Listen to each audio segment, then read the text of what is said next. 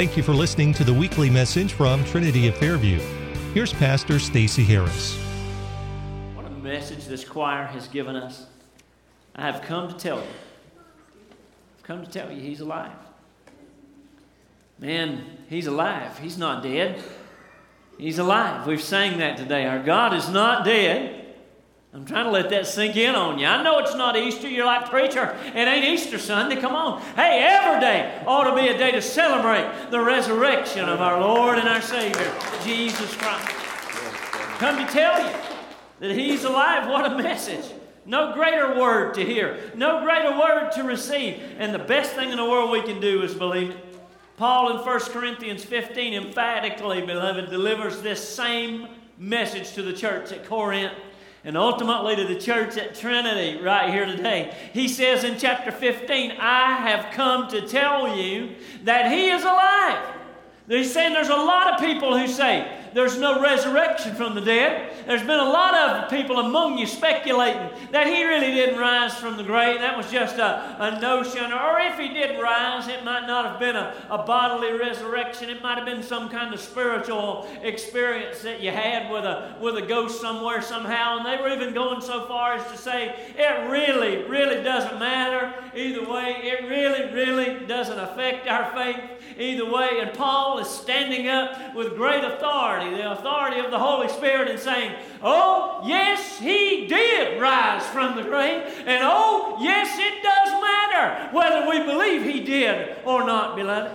He's saying, I have come to tell you that He's alive. Church, it matters that we know what we believe. Amen. It really matters that we know what we believe and we know why we believe it and how it impacts our daily life and our faith.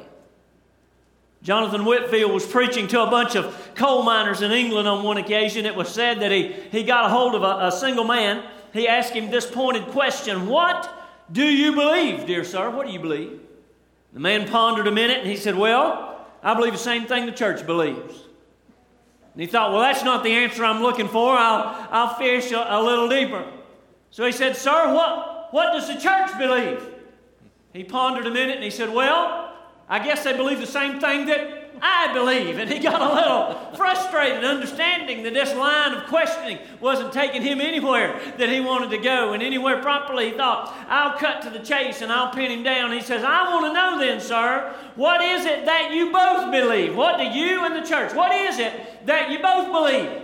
And the man pondered a minute and he said, well, I suppose we both believe the same thing. How many of y'all here? Hey, he had no idea what was going on and what he believed.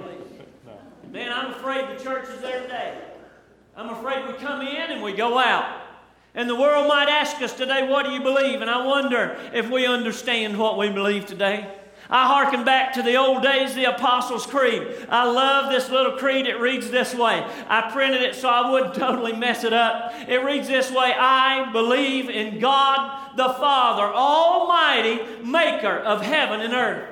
And I believe in Jesus Christ, His only begotten Son, our Lord. He was conceived by the Holy Spirit. He was born of the Virgin Mary, suffered under Pontius Pilate, was crucified, dead, beloved, and buried, and descended into hell. I believe on the third day, He rose again from the dead. How many of y'all believe that this morning? I believe that He's not dead any longer. He was, but now He's alive. I believe He ascended into heaven, and He sits at the right hand of God the Father Almighty. From thence He shall come to judge the quick, the living, and the dead. I believe in the Holy Ghost, and I believe in the church in its unity. I believe in the communion of the saints. I believe in the forgiveness of sins. I believe in the resurrection of the body, and I believe in life everlasting.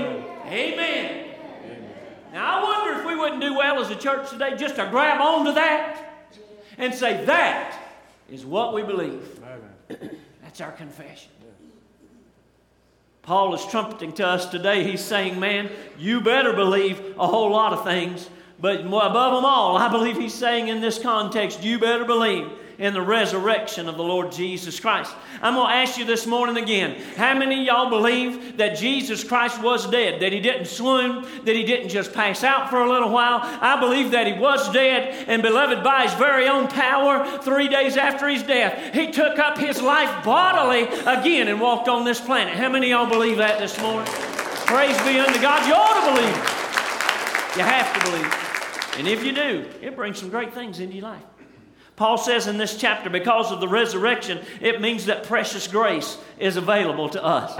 The resurrection, beloved, he says, is an indispensable part of the gospel of Jesus Christ. He says it's a threefold gospel. You got to believe that Jesus died for your sins. You got to believe that He was buried. And he said you got to believe that He rose again the third day. It's an indispensable part of the doctrine of salvation for us today. It's what releases the grace of God. Beloved, if there's no resurrection, there is no gospel. And if there is no gospel, there is no grace. And if there is no grace, there is no salvation. I'm glad today that He did rise from the dead and bring forgiveness into our life. And by the grace of God, Paul said, through the resurrected Lord, I am what I am. In verse 17 of this chapter, he says this very clearly. If Christ be not raised, faith is dead, and we are still dead in our sins. Thanks be unto God that He's alive this morning, and we're no longer dead in our trespasses and sins, but by His grace we live today. Resurrection means a great deal. It means His precious grace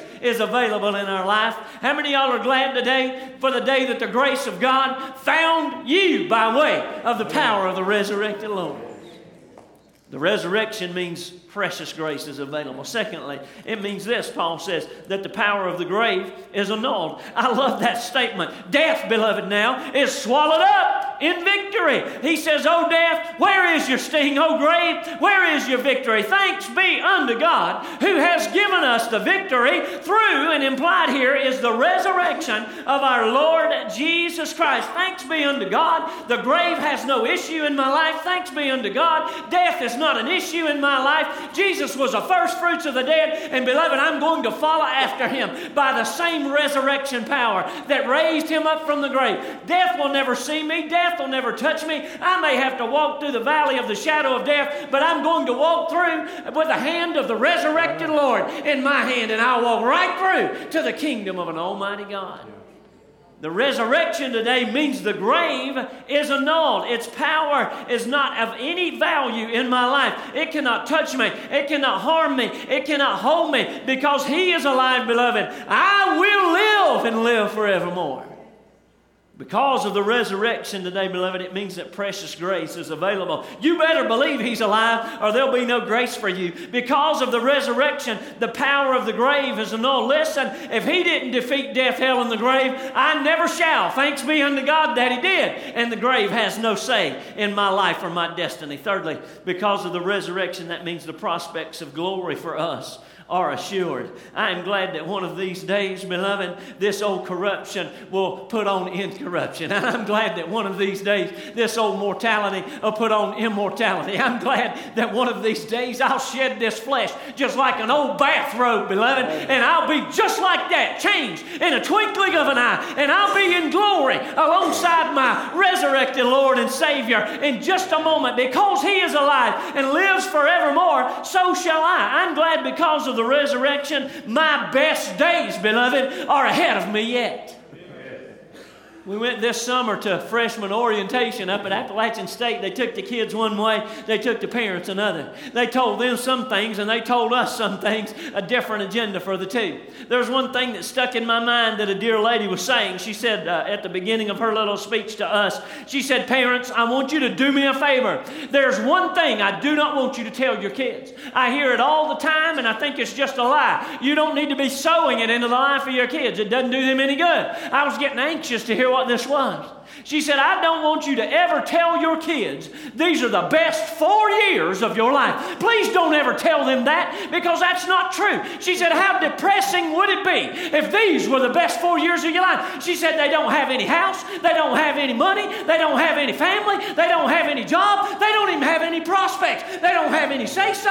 Heaven, if this is the best 4 years of their life, they're in trouble." And then she said this, "They're simply here to prepare for the rest of of their life, which ought to be their best days. And I thought, thanks be unto God. If we could grasp that reality of our entire life, that all we're doing here is preparing for what will go on in glory, beloved. These aren't the best days of our life. They lie ahead of us in a kingdom greater than this and in a place better than this. I'm glad that my best days are ahead of me. This world is wonderful, to be sure. It's got stuff to experience. It's just a marvelous and a matchless place in its beauty. But I'm glad today that because of the resurrection of Jesus Christ of Nazareth, I have a promise that there's a better kingdom with a better covenant and a better place with a better king that I'll live in throughout all eternity because of His resurrection. I'm here to tell you, you better believe in the resurrection of the Lord Jesus Christ. Paul is arguing for 57 verses in 1 Corinthians 15 that Jesus Christ is alive. He argues for His factual resurrection. He argues for His historical resurrection. He argues for His bodily resurrection. And man, he says it's absolutely essential to our faith. Its benefits are immeasurable. Its ultimate victory over death and hell and the grave for us, and it guarantees us life and life forever. Our best days are ahead. This question, though, comes to my mind. What do we do? What do we do until then? What do we do? We're here. What do we do until we're birthed into that kingdom? What is it that we do in the interim time? Until then, what do we do? I love the Holy Spirit. And I love His leadership of the Apostle Paul. In verse 58, he tucks in what we ought to do. I'm going to tell you something, beloved. You ought to write this down somewhere. Belief determines behavior every time. Always does. What you believe to be true in your heart is going to determine how you behave in life. And he's arguing here for the resurrection of Jesus Christ. In verses 1 and 2, he said, listen, this is what you believed. This is where you stood. This is what you received. And this is what saved you. And he's saying, now in light of the truth of that belief, this is how you ought to live. In the light of the truth of the resurrection of Jesus Christ, in light of that belief that we have, here's how we ought to behave until we see Him face to face. Let's read it together. He says, therefore, because of all I've said in these last 57 verses, because He is alive, beloved, because it is a fact in history and in your life and in your faith, because of all that, my beloved brethren, be ye, what's that word? Steadfast, unmovable, always abounding in the work of the Lord. I love this last phrase, for as much as ye know that ye labor is not in vain in the Lord. Until then, because we believe there is a then, this is how we ought to behave. He gives us forethought. He says, number one, you ought to be constant. You ought to be constant. He uses the word steadfast. He says, be steadfast. You ought to be constant in your life. What does steadfast mean? It means the same. It means be the same. Be firm. Be firm in what you believe. Be firm in who you are. Don't be swayed easily. We live in a time today where a book will come out, people will grab it, and they'll run after it, and they'll stake their life on it, and they'll begin to plan how they live on it. He's saying, don't do that. Don't be swayed by the latest comings and going. Don't be swayed by the latest fancy thing that somebody rolls out for you. He says, listen to your heart. Listen to what the Holy Spirit has taught you in the beginning and stand right there. Be firm. Don't be blown about, doesn't the Word say, with every wind of doctrine. Man, stand firm in the things that you know to be true, in the things that you have received. He's saying, be constant. There's a brand new store that just opened up in the Asheville Mall. It's called H&M. I don't want a show of hands of who's been there already.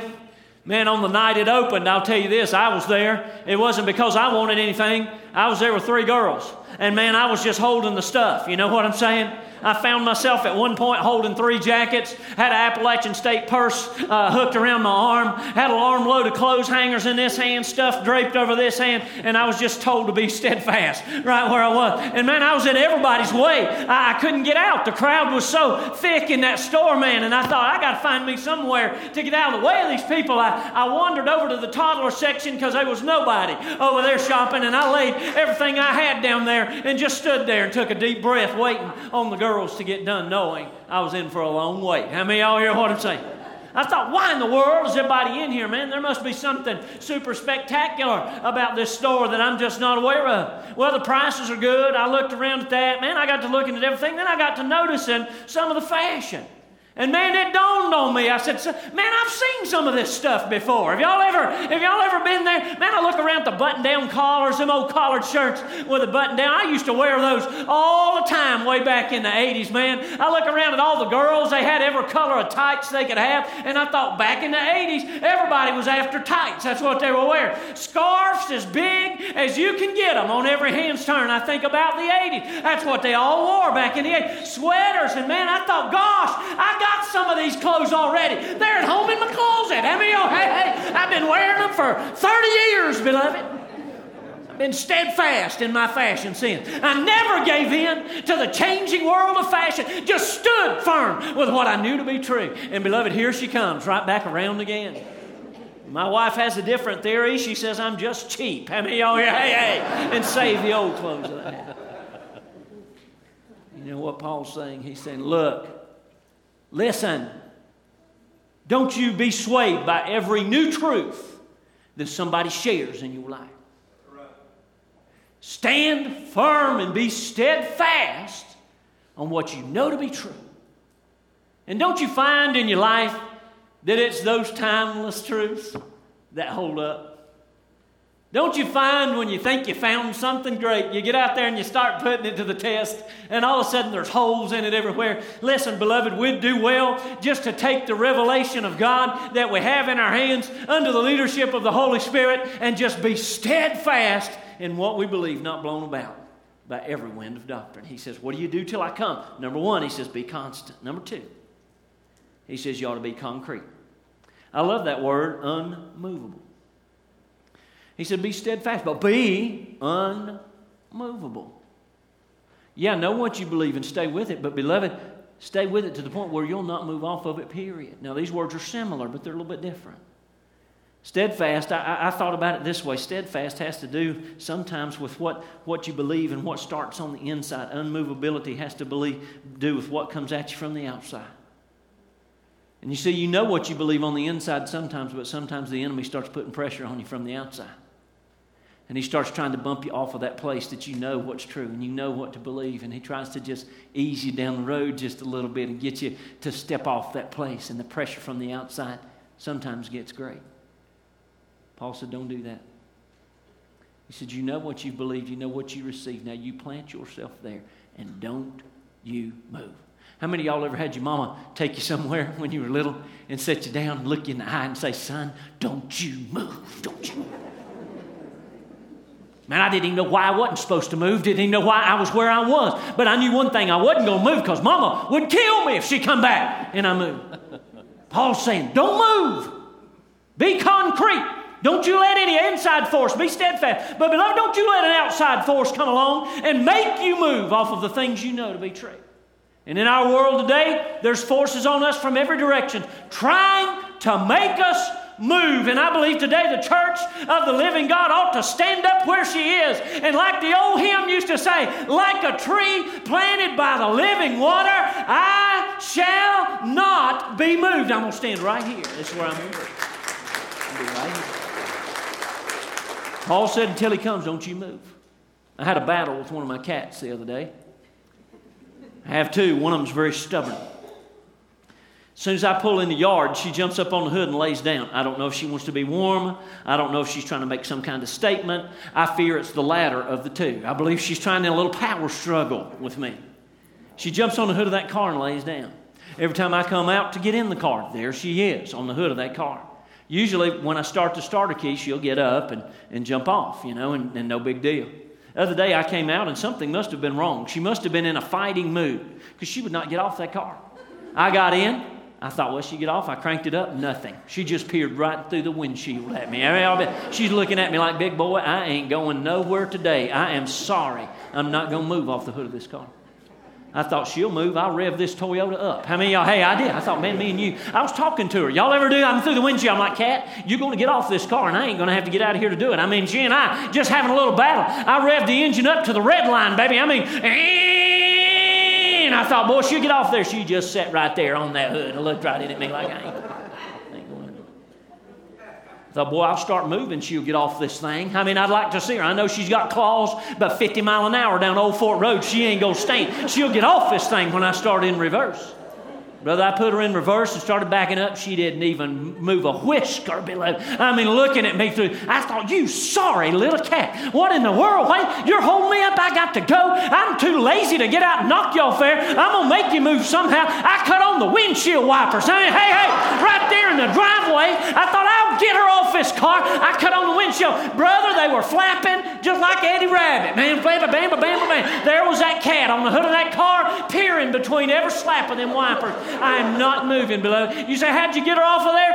It so happened she was sitting on one of the fluid jets. How many of y'all here? Hey, I cut that washer fluid on. She exited the hood in a heartbeat. Off she went. I rolled down the window. I said, I told you so. How many of y'all here? Hey, I told you. Told you so. Felt proud of myself. What a great victory. And I won. Tell me she wasn't going to move.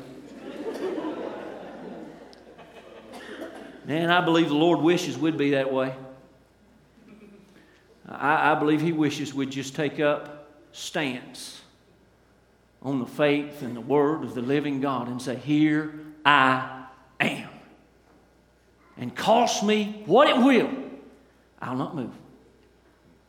I think one of the reasons the church has not the resurrection power of the Lord Jesus Christ to enter today is because she doesn't understand what she believes. And even if she does understand it, she's not willing to stand on it no matter what comes. I believe we'd see the resurrection power of the Lord Jesus Christ if we just get to a place to be concrete. What do we do until He comes? He says, first of all, be constant. Second, be concrete. Thirdly, be continuous. I love that. What He says, always abounding in the work of the Lord. Always abounding in the work of the Lord. That carries with it so many connotations.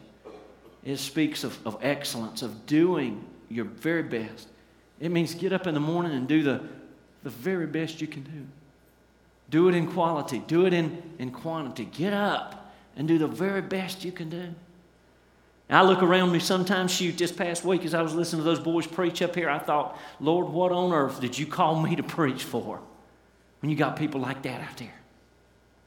What'd you call me, somebody as unqualified and incapable as this kid is? When you got people like that out there with that kind of gifting and that kind of talent, the best thing I could do is go back home to Dyleaf Lane and let them handle the proclamation of the Word of the living God. And the Father said, I didn't ask them to do what I asked you to do. I asked you to get up. I asked you to trust my anointing. And I asked you to do the very best job, not that they can do. I asked you to do the very best job that you can do. See, one of the lies of the enemy is that, you're not good enough. One of the things he'll tell you is, listen, you're no good at that. There's so many people that can do it so much better than you. Another lie he'll tell you is this, man, if you don't do it perfectly, forget it.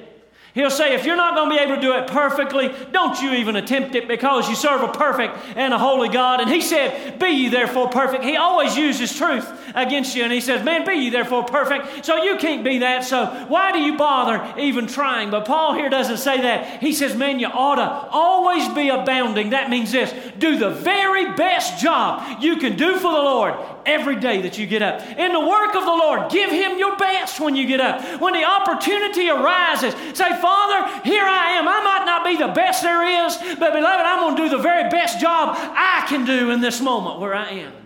I used to ask the Lord, would you make me the very best pastor anybody ever had when I first started. I asked, Lord, I want to be the best pastor that ever lived. Well, it wasn't long into that till I realized that wasn't ever going to happen. And my prayer changed. And I started to pray this, Lord, would you make me the best pastor that I can be? Would you help me to do the best job I can do for you in the place that you've called me, in the place that you've put me? In church today, until He comes, what we ought to do is get up every morning and say, Father, with the gifts and the resources I have today, in the place that you've called me today, I'm going to do the very best job I can do for the Lord in this moment in time. He says you ought to be continuous. That means stellar, not a half-hearted job, not a perfect job, but the best job you can do. That's what God is asking for in your life. Be constant, be concrete, be continuous. Aren't you glad that the resurrection and the grace it brings means that even though you didn't do the best, listen, I can go back in my life and I can look at some things I've done for the Lord and I can say, look, I really didn't do the best I could have done there, Lord. I could have done better. Aren't you glad for the grace of God that said, look, that's all right. Here's another opportunity that you have. Give me your best today. Always abounding in the work of the Lord. Be continuous. Fourthly, and in closing, I want you to see this. He says you ought to be convinced. I love this last phrase. You ought to highlight one. If you highlight your Bible or write in it, you ought to underline or circle one word. He says, for as much as ye know. And you ought not miss that word. It means for as much as ye are certain. For as much as ye are assured. Because it's an unmistakable fact. Because it's true.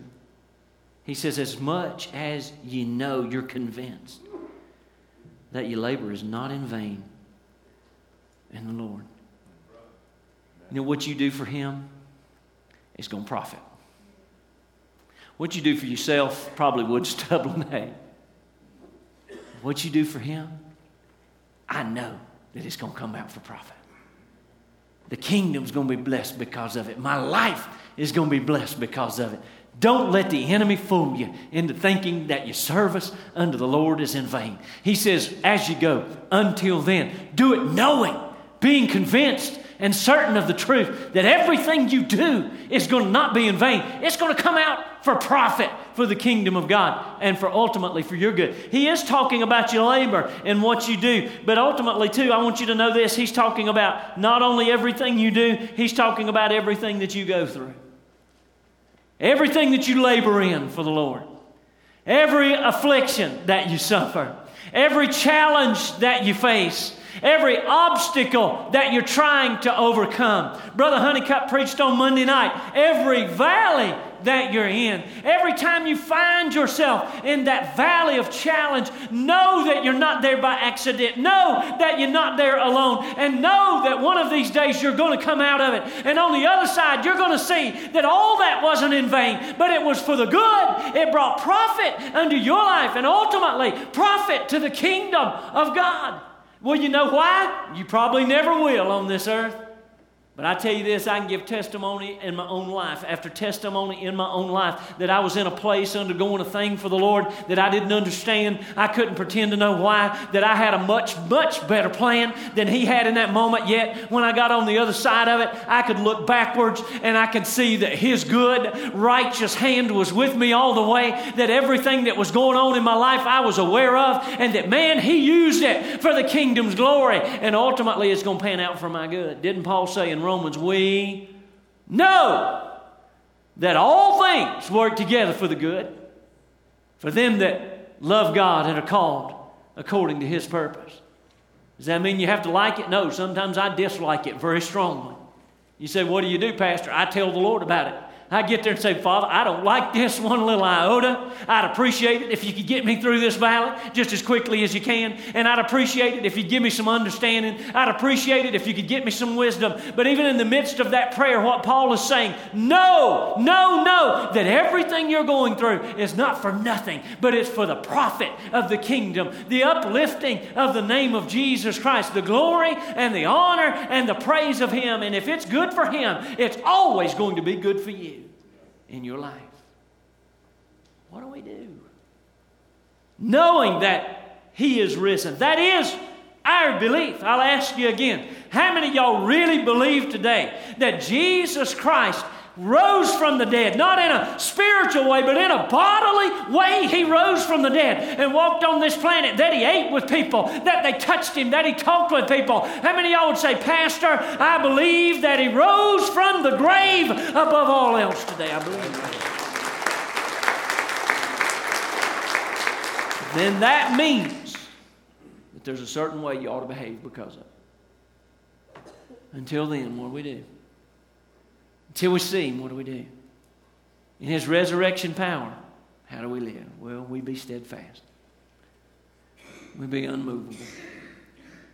We always abound, quality and quantity and excellence in the work of the Lord. And we do it all knowing, convinced that what we're doing and what we're going through is not a loss, but a gain. We hope you've been blessed by today's message. If you'd like to find out more about Trinity of Fairview, visit us online at trinityoffairview.org or call 828-628-1188.